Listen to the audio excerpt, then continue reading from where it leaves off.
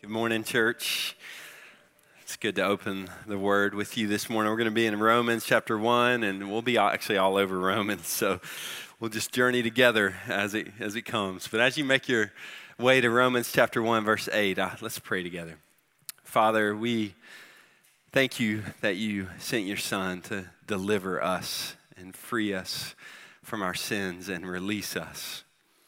And I pray for that effect this morning. I pray that every heart in this room would prepare him room. That by your Spirit, this word would have its way in our hearts as your people. Lord, free us from our small ambitions. Help us think beyond ourselves this morning as a result of seeing how sufficient that the cross was enough. We just sang it. I pray that you would open our eyes to it this morning. In Jesus' name, amen. So this is an important season in our body life. If you're new to Brook Hills, I'm relatively new. This is my first time to be a part of the global offering as well. But every December for the last 7 or 8 years, Brook Hills has been a part of investing beyond the regular tithe and beyond other gifts, but directly investing in the global progress of the gospel through what we call our global offering in the month of December. And I can think of no other consideration for us as a people as more fitting after a series like Philippians. As Matt encouraged us so many times throughout the series, we stay low, we stick together, and this month is an opportunity for us to stretch further for our global reach of the gospel through our finances. And the gospel has that kind of expansive effect on our souls if it gets into our souls. The bold hope of the gospel awakens broad ambitions for the gospel. That's the one point I have for you today. You can pack up and go home if you want. Just kidding.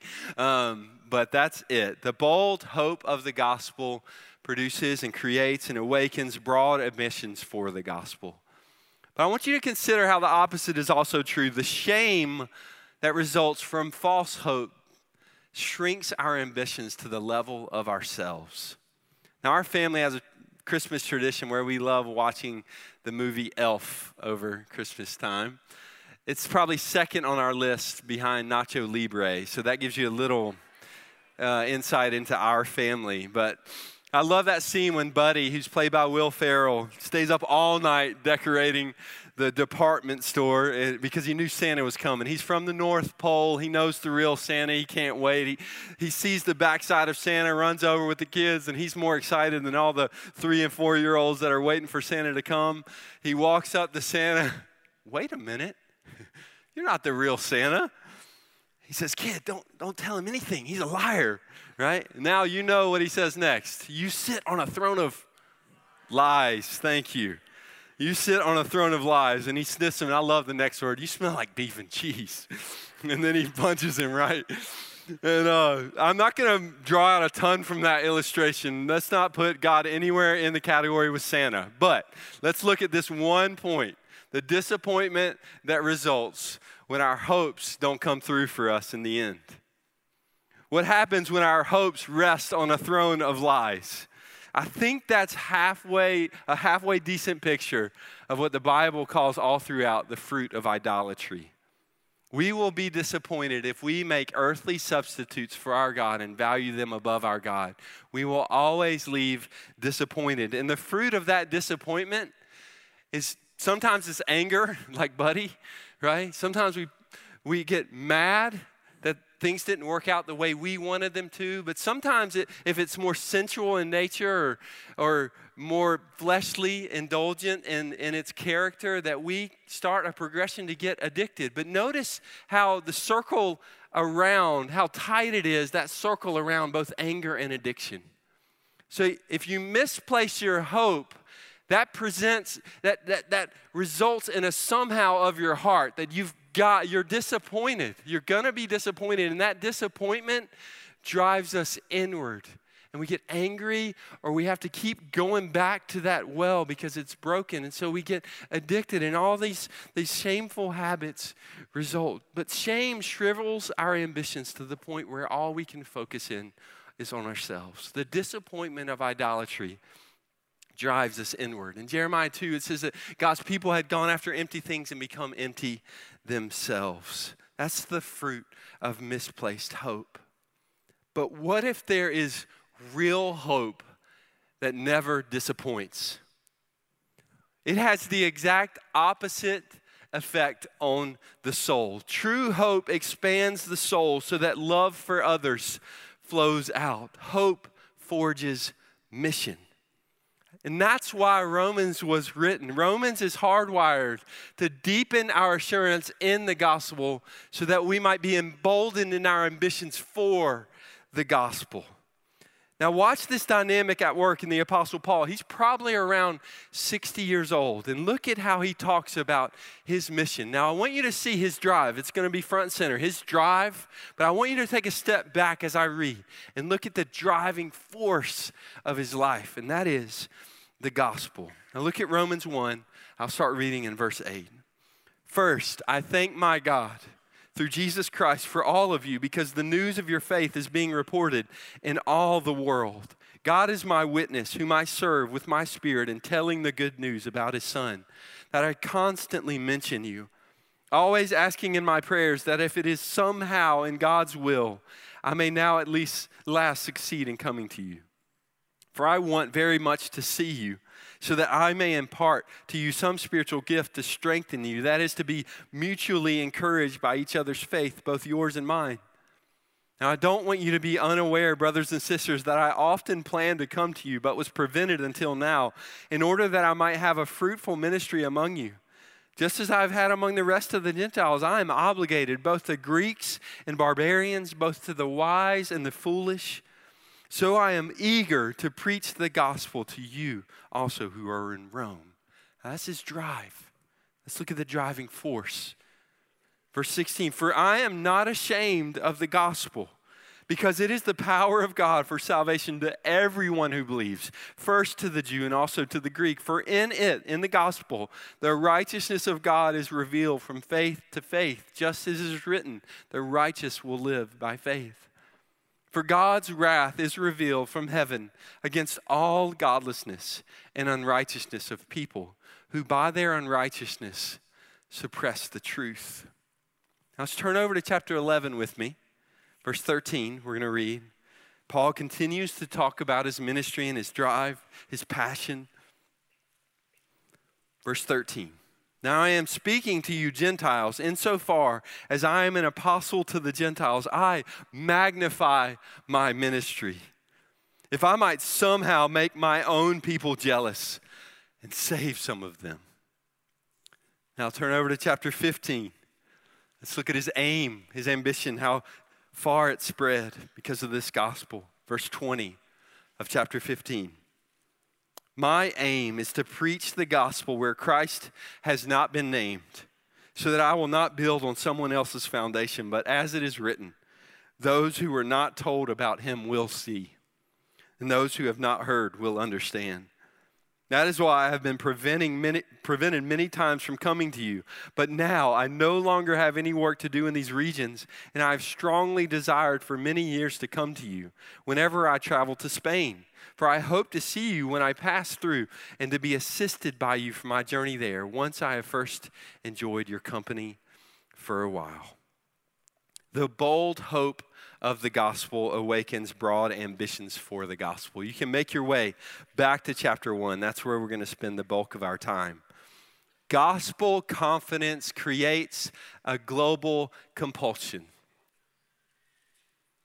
This is Paul, probably around 60, like I said earlier, at this time, and he has his sights on the edges of the known world, Spain, where Christ had yet to be named. And if we treasure the gospel similarly, our lives will take on global trajectories.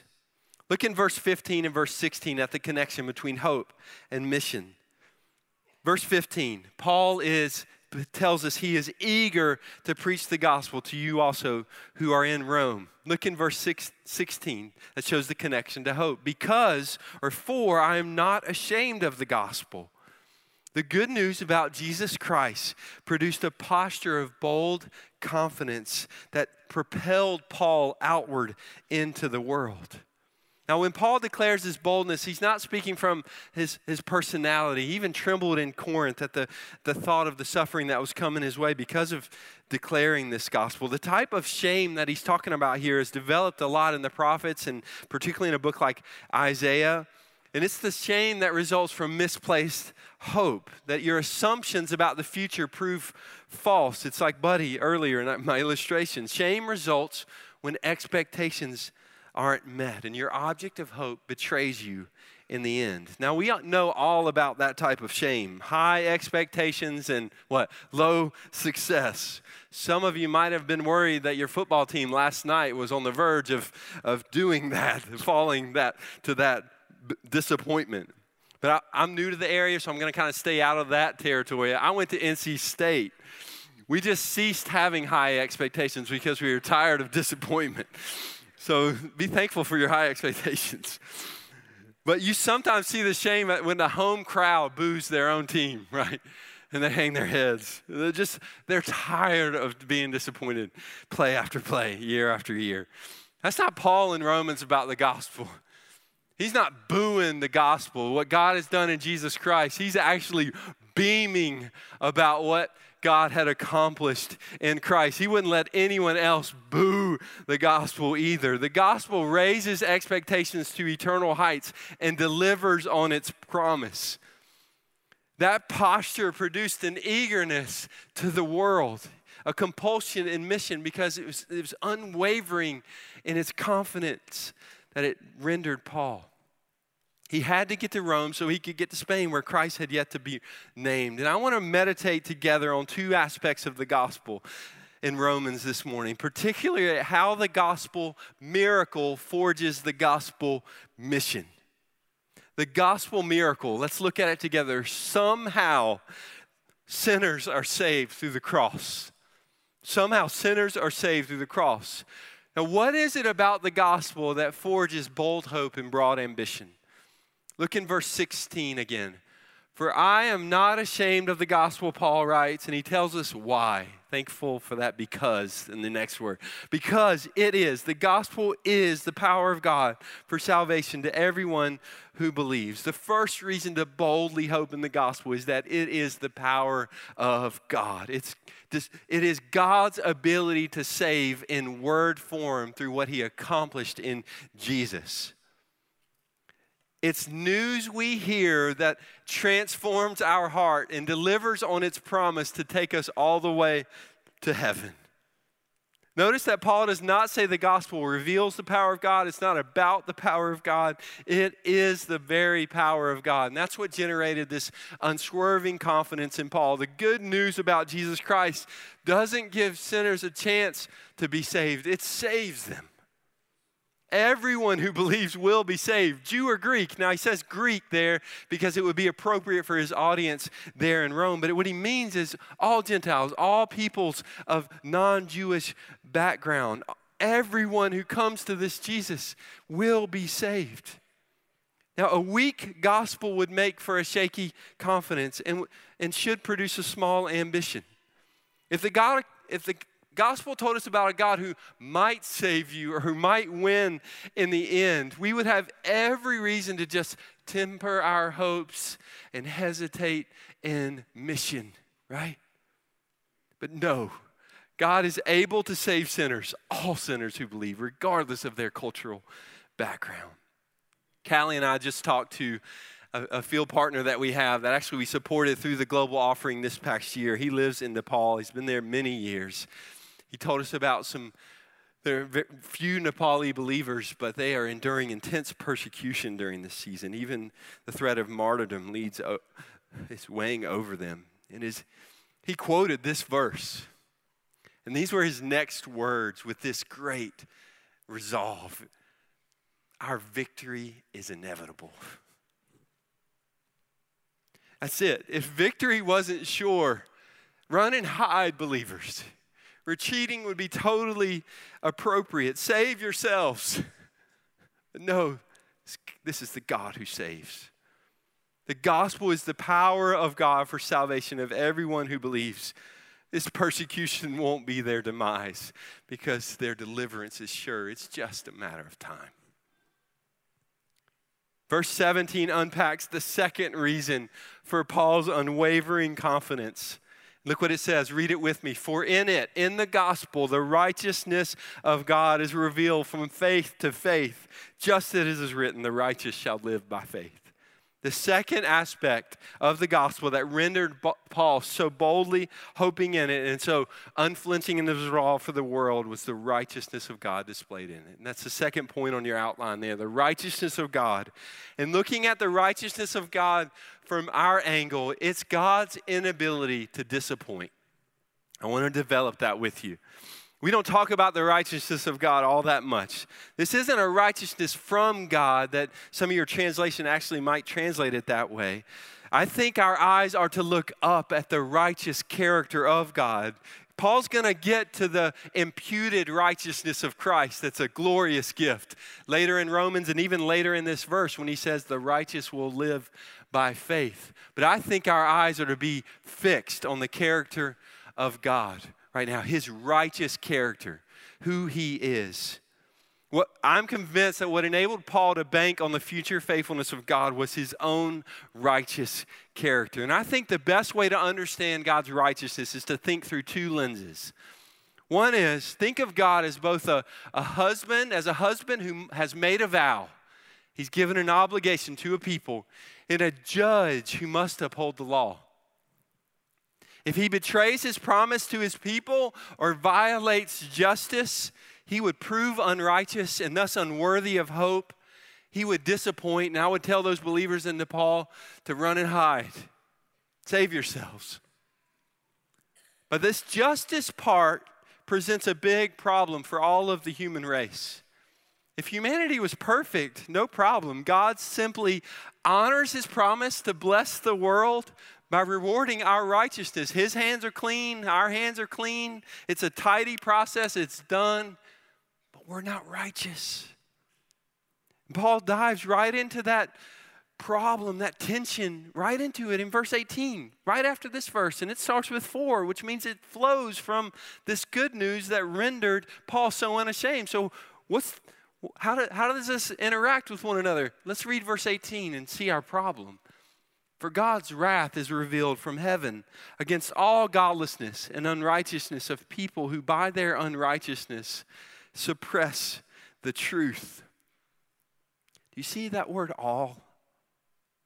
God's righteousness as judge constrains his wrath against all unrighteousness, all the myriad of ways we suppress him as the human race.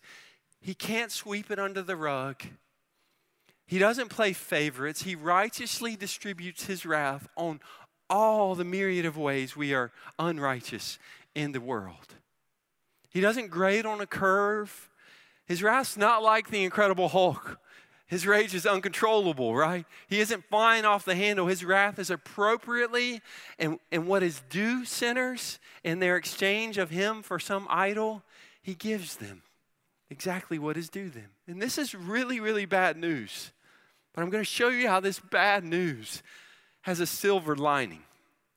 Think about this, though. Enter into the tension with your own whole soul. Romans 1-3 is intended to induce a measure of despair in our hearts. God's righteousness demands his just judgment of everyone, or he would no longer be righteous. You, me, everyone who has belittled God in his or her heart. If God were not the judge, that he'd be saying, it's not a big deal. I'm not that worthy. And that's not our God. He can't overlook our sin forever. He would deny himself if he were to not punish our rebellion. His righteousness is on the line if we walk free permanently. Now, if you're reading that with an honest heart, because this is honest, one writer said this is the honest love of God that speaks truthfully. That kind of hopeless situation reminded me of a story I heard back when I was in Central Asia from a teammate. She knew of a lady, her name was Joan Murray. She's a banker in Charlotte, North Carolina. And I didn't believe this story the first time I heard it, and I don't think you will either, but I'll save you a step. Because what do we do when we don't believe something in our day? We Google it. So I Googled it. It's true. This really happened. On September 25th, 1999, Joan jumped out of a plane, which she had done over 30 times before. But this time something went wrong. her parachute didn't open. There she was, descending at a rate of over 85 miles an hour from 14,500 feet, and her parachute was stuck. And she was struggling to cut away her primary chute so she could release her secondary chute. And at about 700 feet, she was able to free her first chute, cut it away so that her second chute deployed. But by that time, she was spinning from the struggle so fast that it didn't have enough time to break her fall. And so she landed on the ground and made a crater in the ground. Some think she landed at over 80 miles an hour. Now that should have been her last moment on earth, but somehow Joan would survive. And I'll tell you why in a minute, but I want you to pause there for a minute. Can you imagine if you were Joan? Can you imagine the despair of that descent?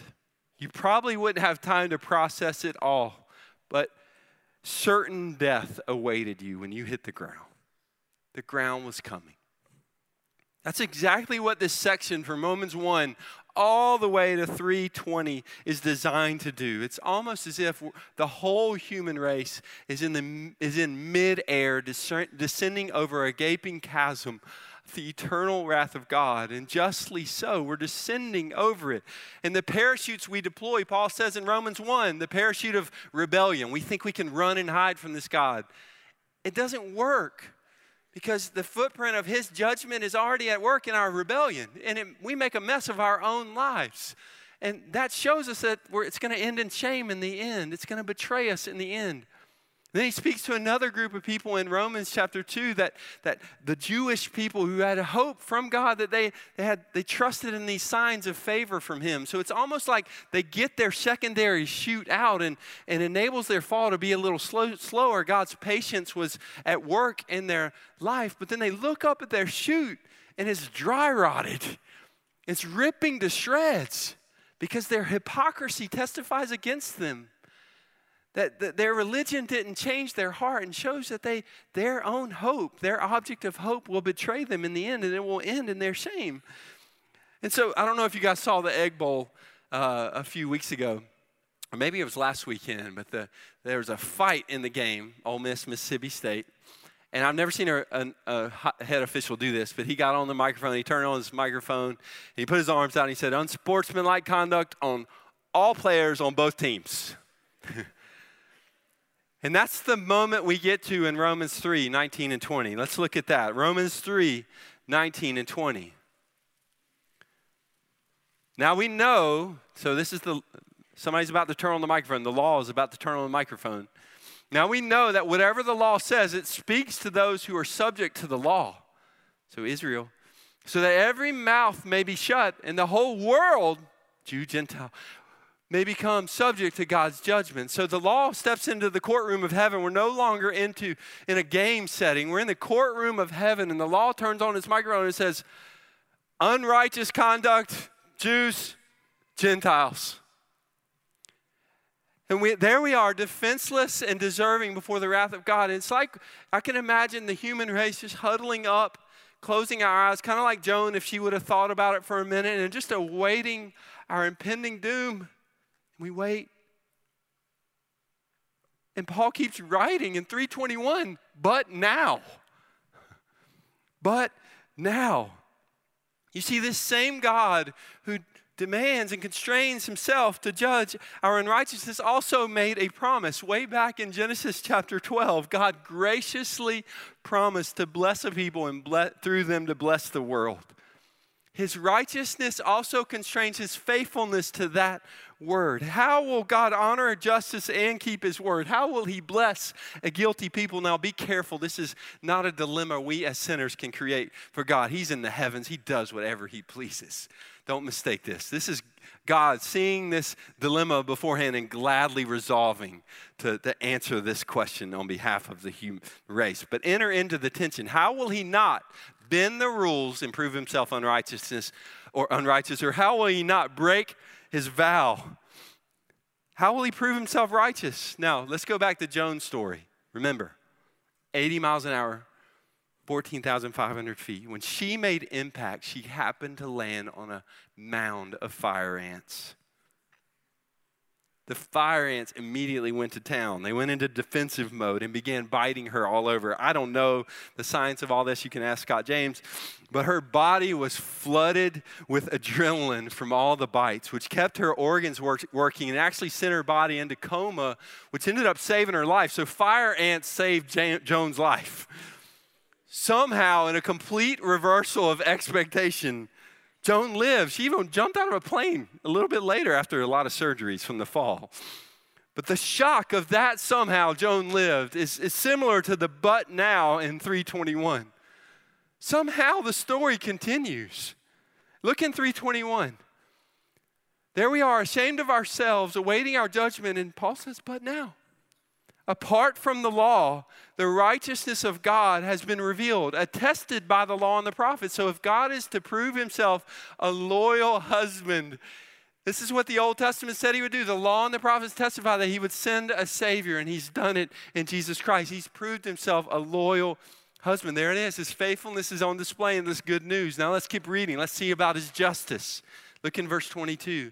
The righteousness of God is through faith in Jesus Christ to all who believe, since there is no distinction. For all have sinned and fall short of the glory of God. They are justified freely by his grace through the redemption that is in Christ Jesus. I can remember family devotions one night when I got to this point, and I remember one of my sons, he got here, and I read these next two words, and he said, why would he do that? Verse 25, God presented him, who's him?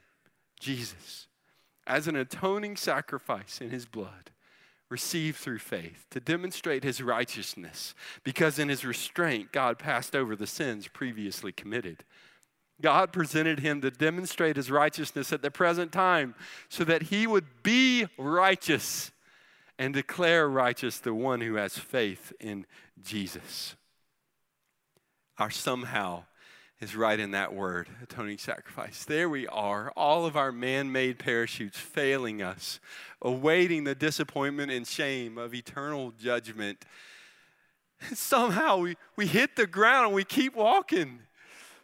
Because our somehow as Christians is that word, sacrifice of atonement, or atoning sacrifice. Some translations might have propitiation. At the cross of Jesus, the illogical, unexpected outcome happens. Somehow, God punished his son in our place, undeserving as he was. He presented him in our place and proved his faithfulness by sending him in the first place. Atoning sacrifice. It means Jesus absorbed the full measure of the wrath of God due us. All of it. Not some of it. If it was some of it, you'd have every reason to be anxious this morning as a Christian. But this is the silver lining in all the bad news in Romans 1-3. The righteousness that constrains God's exacting judgment against hope and ruins hope resurrects it at the cross. There we should be descending, and God embraces the cost of judgment and loyalty.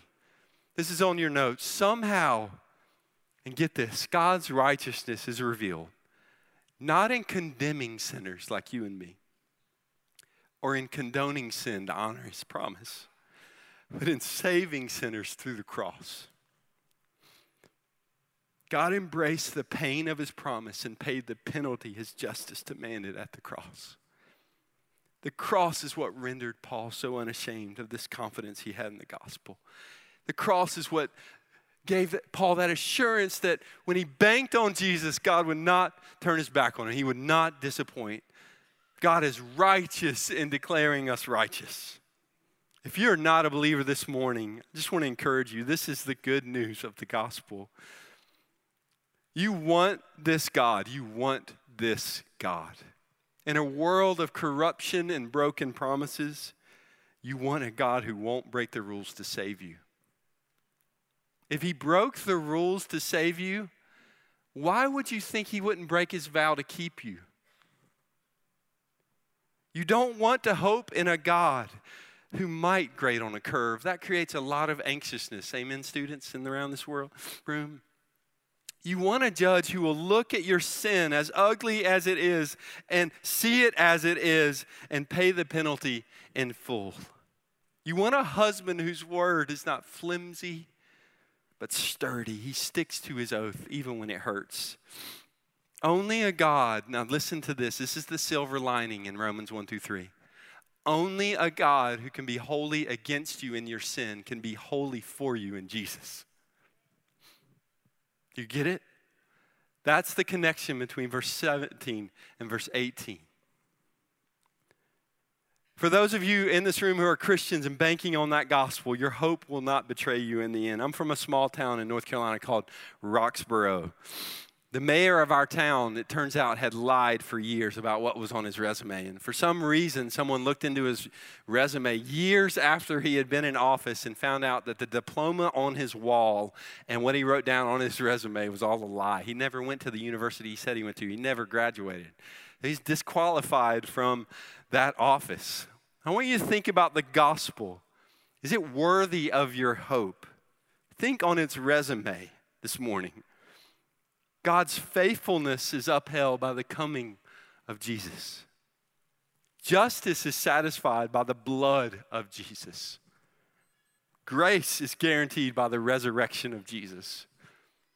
Everyone who believes on Jesus will never be disappointed. He who stood against us now stands for us, and unreservedly, undoubtedly so. The cross proves the extent of his integrity. This is why the righteousness of God forges bold hope. We sing that great song that the team wrote, that blood bought by his cross clean. I want you to see that God's reliability this morning is blood bought. He is utterly reliable. Think of how the Avengers approach Hulk. They know he's kind of on their team, but when he turns green, they don't know what's going to happen, right? Even Black Widow, I don't know what she does to his palm, but she tries to calm him down. She has some special connection with him. But you never know if what? Hulk smash, right? When he turns green, it's totally unsettling to the whole team. This is what we're not hoping in a Hulk in Romans 1-3. It's not just that we've been declared righteous and have some connection to this God. We've been declared righteous with a righteous God. That is what forges bold hope. We won't ever regret banking on him. His righteousness is guaranteed. We will not be disappointed. He doesn't turn green. He's altogether trustworthy. And we tremble not out of fear for our safety, but out of awe of his beautiful majesty, of his unswerving commitment to us when we should have never been in that place in the first place, out of his terrible and terrifying in one sense, but trustworthy mercy. God proves himself able and reliable in the gospel. He is our deepest need, and we've seen in Romans 1-3 that he's our biggest threat, but he becomes our biggest treasure through what he did at the cross for us. If God is for us, who can be against us? God's righteousness renders us unashamed of the gospel. We are safe. A people who feel no threat from heaven are thrust into earth for mission. We can give our lives away for others. You know what that means? This kind of hope means we don't have to worry about ourselves. We get the privilege of worrying about others. Would they be saved? How in the world? Somehow I got in on this, God. Can't they too? That's how this gospel forges mission. That's how the shocking somehow of Joan's story, the shocking somehow of our story, with a righteous God, produces this stubborn somehow of mission in the world. And that's what Paul is talking about all through the book of Romans. The bold hope of the gospel forges and awakens broad ambitions for the gospel. The gospel miracle creates the gospel mission. Let's look at the gospel mission. Somehow the nations must be saved. Somehow we got in on this by no merit of our own. Has grace ever tasted so sweet in those first moments you believed? Somehow we got in on no merit of our own. So we turn to the world that's still not in and we say, come on in. Come on in. The somehow of the cross found an echo in Paul's somehow of mission. And Romans is written to drive that somehow, the shocking somehow of the cross, to drive it into its expression, into its global expression of that somehow of mission. Somehow they got to get in. We say a lot around here that we are all in for all nations. We could be all in for a lot of things. I even saw that all in on a napkin this week. All in to drink a drink is what it said. And it's like, no, we're not all in to drink a drink. We're not all in to be satisfied ourselves. We're not all in for relief or humanitarian measures and good things in the world. We are all in to get this gospel to all nations, because this is the only news that solves humanity's deepest need. Paul knew that, so he stretched his ambitions all the way across the known world at the time almost. He uses the word somehow, and I put it in your notes so you could see it clearly, in Romans 1:10 to express his resolve to get to Rome. He was stubbornly committed to getting to Rome. I imagine him, a 60-year-old man. He's like a 3-year-old in the back of your car. You've been on a long car ride. What does that 3-year-old keep saying? Are we there yet? Are we there yet? Are we there yet? Are we there yet? Paul's saying, God, Rome, Spain, Rome, Spain, Rome, Spain. He's stubbornly committed to getting this gospel to Rome and then beyond Rome to the edges where it had not reached yet. The same word for somehow is used in Romans 11, 13 and 14. I put it down there, and he speaks here of his heart for his own people to be saved that were without Christ at that time. He wanted to stir up a sense of jealousy through his ministry among his people. And notice how he personalizes it. If somehow I might save some of them. Look at his resolve to save his people. That's borderline heretical. I might save some of them. He personalizes his obligation to that degree. Somehow, I got to save them. Somehow. It's almost as if this sense, as far as Paul was concerned, no one would perish without going through him. My fellow brethren, you're not going to hell without me telling you about this good news. Somehow I got to save some of them. Somehow I got to get that news. I'm thinking, I'm dreaming, I'm praying. Jealousy. Where would you pick jealousy from?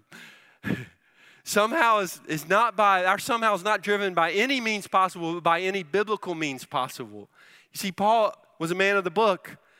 Deuteronomy 32 said that God would have mercy on his people by having create a sense of jealousy in their hearts for what the Gentiles were enduring. And so Paul says, okay, God, you promised to do that. I'm committed to it. It doesn't make so much sense on paper, but jealousy, I'll go. Okay. Romans 15, he says, I'm going to Spain. And what are his marching orders? Who dictates his travel plans? It's Isaiah 52:15. It says, they who had no news of him shall hear, and they who had no news of him shall see. I got that a little wrong. I got that a little confused, but you can read it later. But that was dictating his travel plan. So his somehow was by any biblical means possible, he was going to get the word out to the nations. And that's the best Pauline type missionary, one who's poring over this book and pouring his life out for the nations that have not heard. And he wanted to impart that sense of somehow into that church in Rome. And God wants to impart that sense of somehow into us this morning. Now, the somehow of missions has 3 expressions in Romans. The first is anguish over global lostness.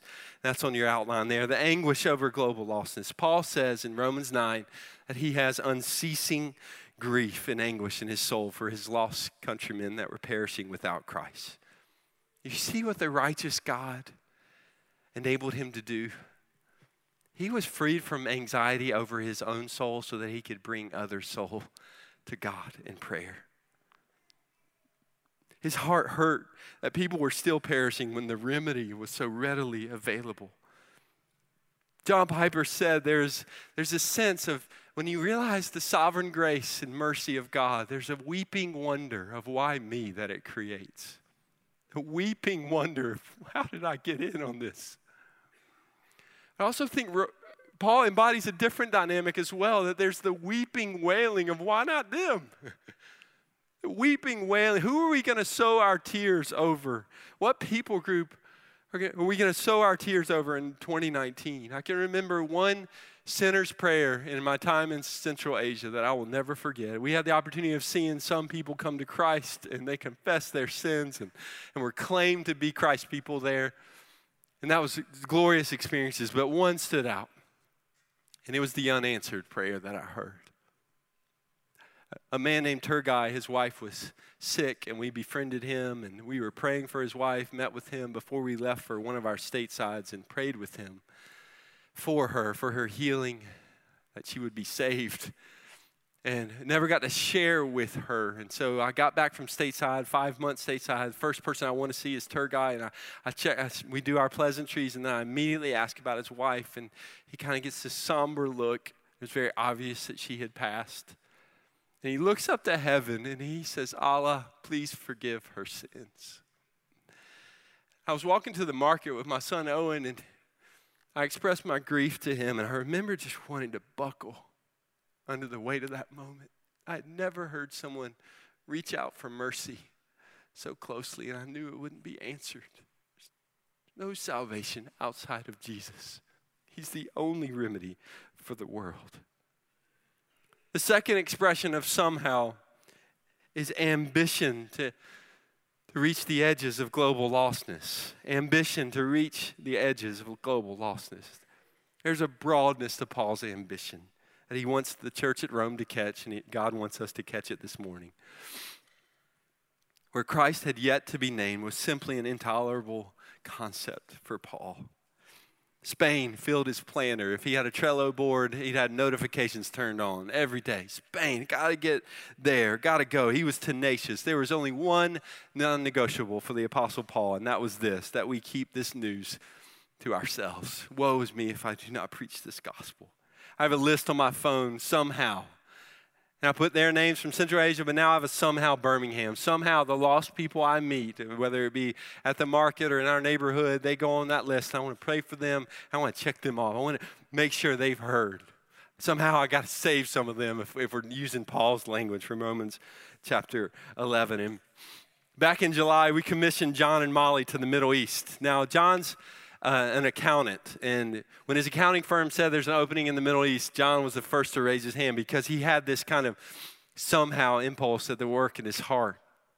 And I bought his car before he left, and the day he delivered it to me, the back seat was filled with Bibles.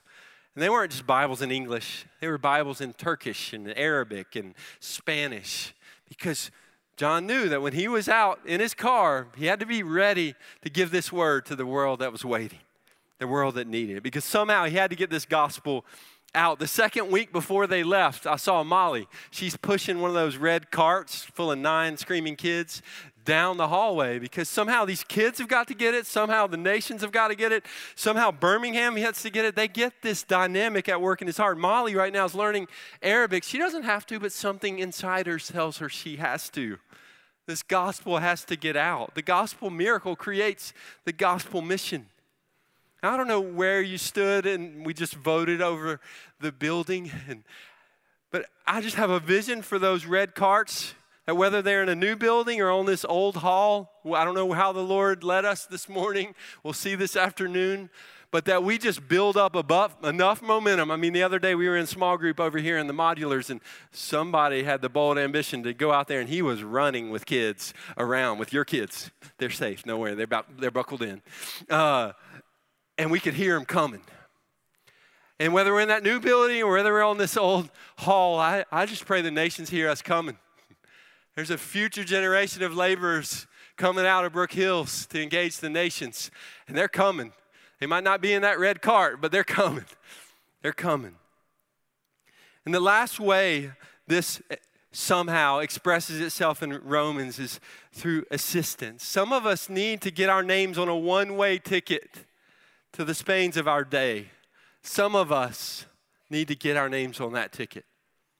Some of us, like Paul was requesting from Rome, need to pay for that ticket. Some of us need to pack our bags. Some of us need to fill those bags with things like Reese's because you can't get those all over the globe. I speak from experience. If this somehow takes root in our lives, because it's going to change the way we spend our money. This somehow of mission forged by the gospel miracle changes the way we spend our money. It's now for the world, not for ourselves. And many of you back last year in December of 2017 or even before that in 2017, you gave to the global offering. Some of you dug deep so your money would be used for broader, gospel-centered goals beyond yourselves. Many of you, I think of the kids' stories that I've heard in this room that invested in the global advancement of the gospel. Many of you dug deep. In this season where our culture focuses so much on spending for ourselves, you said this, because the gospel's at work in your heart. You said, I'm going to be spent for others. I'm going to be spent for others. And we want you to get a little taste of how your money was used this past year as we consider how to give for 2019. Short-term mission trips, they're kind of the warp and woof of what we're doing here in Brook Hills. They're often used by God to be that first exposure to people of the global need of the gospel, and then people are funneled to be Pauline-like long-termers in our language. They engage the nations for all their lives, or for bigger stints than just 2 years. And in 2018, I want you to see how you're above and beyond giving to the global offering was able to scholarship many short-term trips to go out through various segments of the population here represented at Brook Hills. In 2018 alone, 28 college students received the discounted trips. We're trying to smooth the runway for these people to get overseas. 100 students, high schoolers, middle schoolers, received discounted trips. 23 families benefited from your giving. Beyond that, 31 midtermers, people who make a commitment anywhere from 2 weeks to 2 years to spread this gospel among the nations, were unleashed to the world because you opened your pockets and supported their efforts. 12 long-term families, people who make commitments over 2 years, have been supported in 2018 through the offering. We want to regularly feel that sting of gospel goodbyes as a church. It hurts. I know that vacancy some of you family members feel in your heart. You just had it over Thanksgiving, Christmas. You want people around. Even the empty seats in this room could be filled by people that your money was used to send out, and we miss them. But there's a comfort in that sting of gospel goodbyes. And you know what the comfort is? One day around the throne, the Lamb who is worthy, there will not be a seat empty. So we give up our empty seats today for those whom we've sent out so that they might be there then, around the throne, ascribing the Lamb who was slain all the worth he deserves. As a church, we particularly feel the burden in our world for the Spains of our day, where the gospel has yet to be proclaimed, the unreached people groups of the world. And the global ministry team that stewards the finances you give through the global offering particularly leans in. If you knew these brothers and sisters, you would see them lean in to unreached peoples. And we discern if the Lord is leading those funds to go to different partners around the world. And I want you to see just a global scale of how your money was used to bless the world, particularly the unreached this past year. In India, your investment in a leadership development program fueled 3 teams of 2 people each to be sent out as midtermers among their own people to reach the unreached of India. Other believers and pastors in India received training for EV efforts in their communities, particularly among Muslims who are their neighbors, because of the funding they receive through global offering. In the northern section of Vietnam, it's going to light up on the screen there. There are many unreached people groups that still remain in that area, and we were able to pay for training for 12 church planners so that they could go back to their villages and share the gospel more clearly and faithfully. And think of this, 2 to 3 previously unengaged people groups with the good news were engaged with the gospel in 2018 because of your giving. They've never heard it, and they heard it this past year. In Thailand, some Brook Hills long-termers have been involved in a training program that equips believers on how to disciple other believers. And those believers that have been discipled have been sent out to Myanmar and Laos and Cambodia to share the good news. And the funding for those trips and that training came from your pockets. In Nepal, 15 biblical training programs through the Footstool Project were funded this past year. Even a Bible college that used to be at the kind of center of the strategic initiative to engage these people groups in the Himalayas was devastated in 2015 by an earthquake. That Bible college was able to be reopened because Brook Hills members and attenders gave last year to the global offering. And now it's a hub again of activity among those unreached people groups. In one of the stans that shall not be named, Harry Potter sort of, a leadership institute was able to continue to encourage upper level leaders in this country with good leadership principles, but in an indirect fashion was sustaining an underground movement of churches in that country. 3 efforts to spread the gospel among Iranians and Malay were funded. SD cards filled with this book in their language were given out at a New Year's festival in Istanbul, Turkey. Hundreds of them went out to Iranians and were brought back into the country so that they could read the Word of God without fear of persecution. Believers from Indonesia were equipped and empowered to be sent out ones among the Malay of Malaysia. Can you believe that? This somehow ethic is evidencing itself, even in believers from Indonesia. And we were able to fuel that, give assistance to that through your giving. One great resource, What is the Gospel? A book that I would encourage you to read was translated into Malay from your giving this past year. And beyond these avenues of direct sending and equipping, your funds have been used to help strategic partners who empower local churches all across the globe. Ministries you might know of, like Never Thirst, who do work in Cambodia because of your giving. One Way proclaims the gospel through short-term trips in Slovenia and Guatemala. Their efforts were funded through your giving. Lifeline, a ministry that just meets so many needs of orphans all across the globe. They did many efforts across the globe because of your giving. In Liberia, I'll just tell you about one of them. They run a camp that helps orphaned kids who are reaching that threshold where they probably won't be adopted.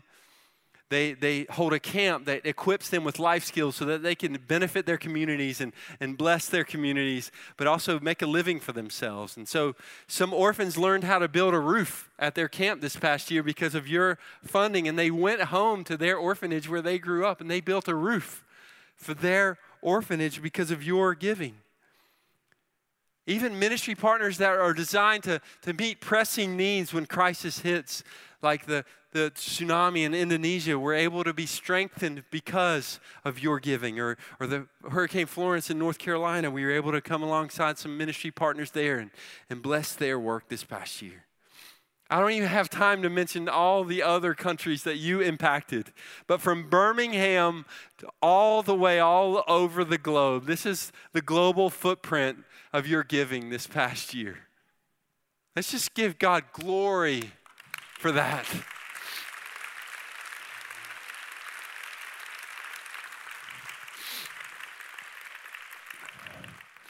I want to leave you with one more map. And this is the map of the state of the Spains of our day. This is where, by density, unreached people groups still remain, by and large. The darker the color, the more inaccessible the gospel.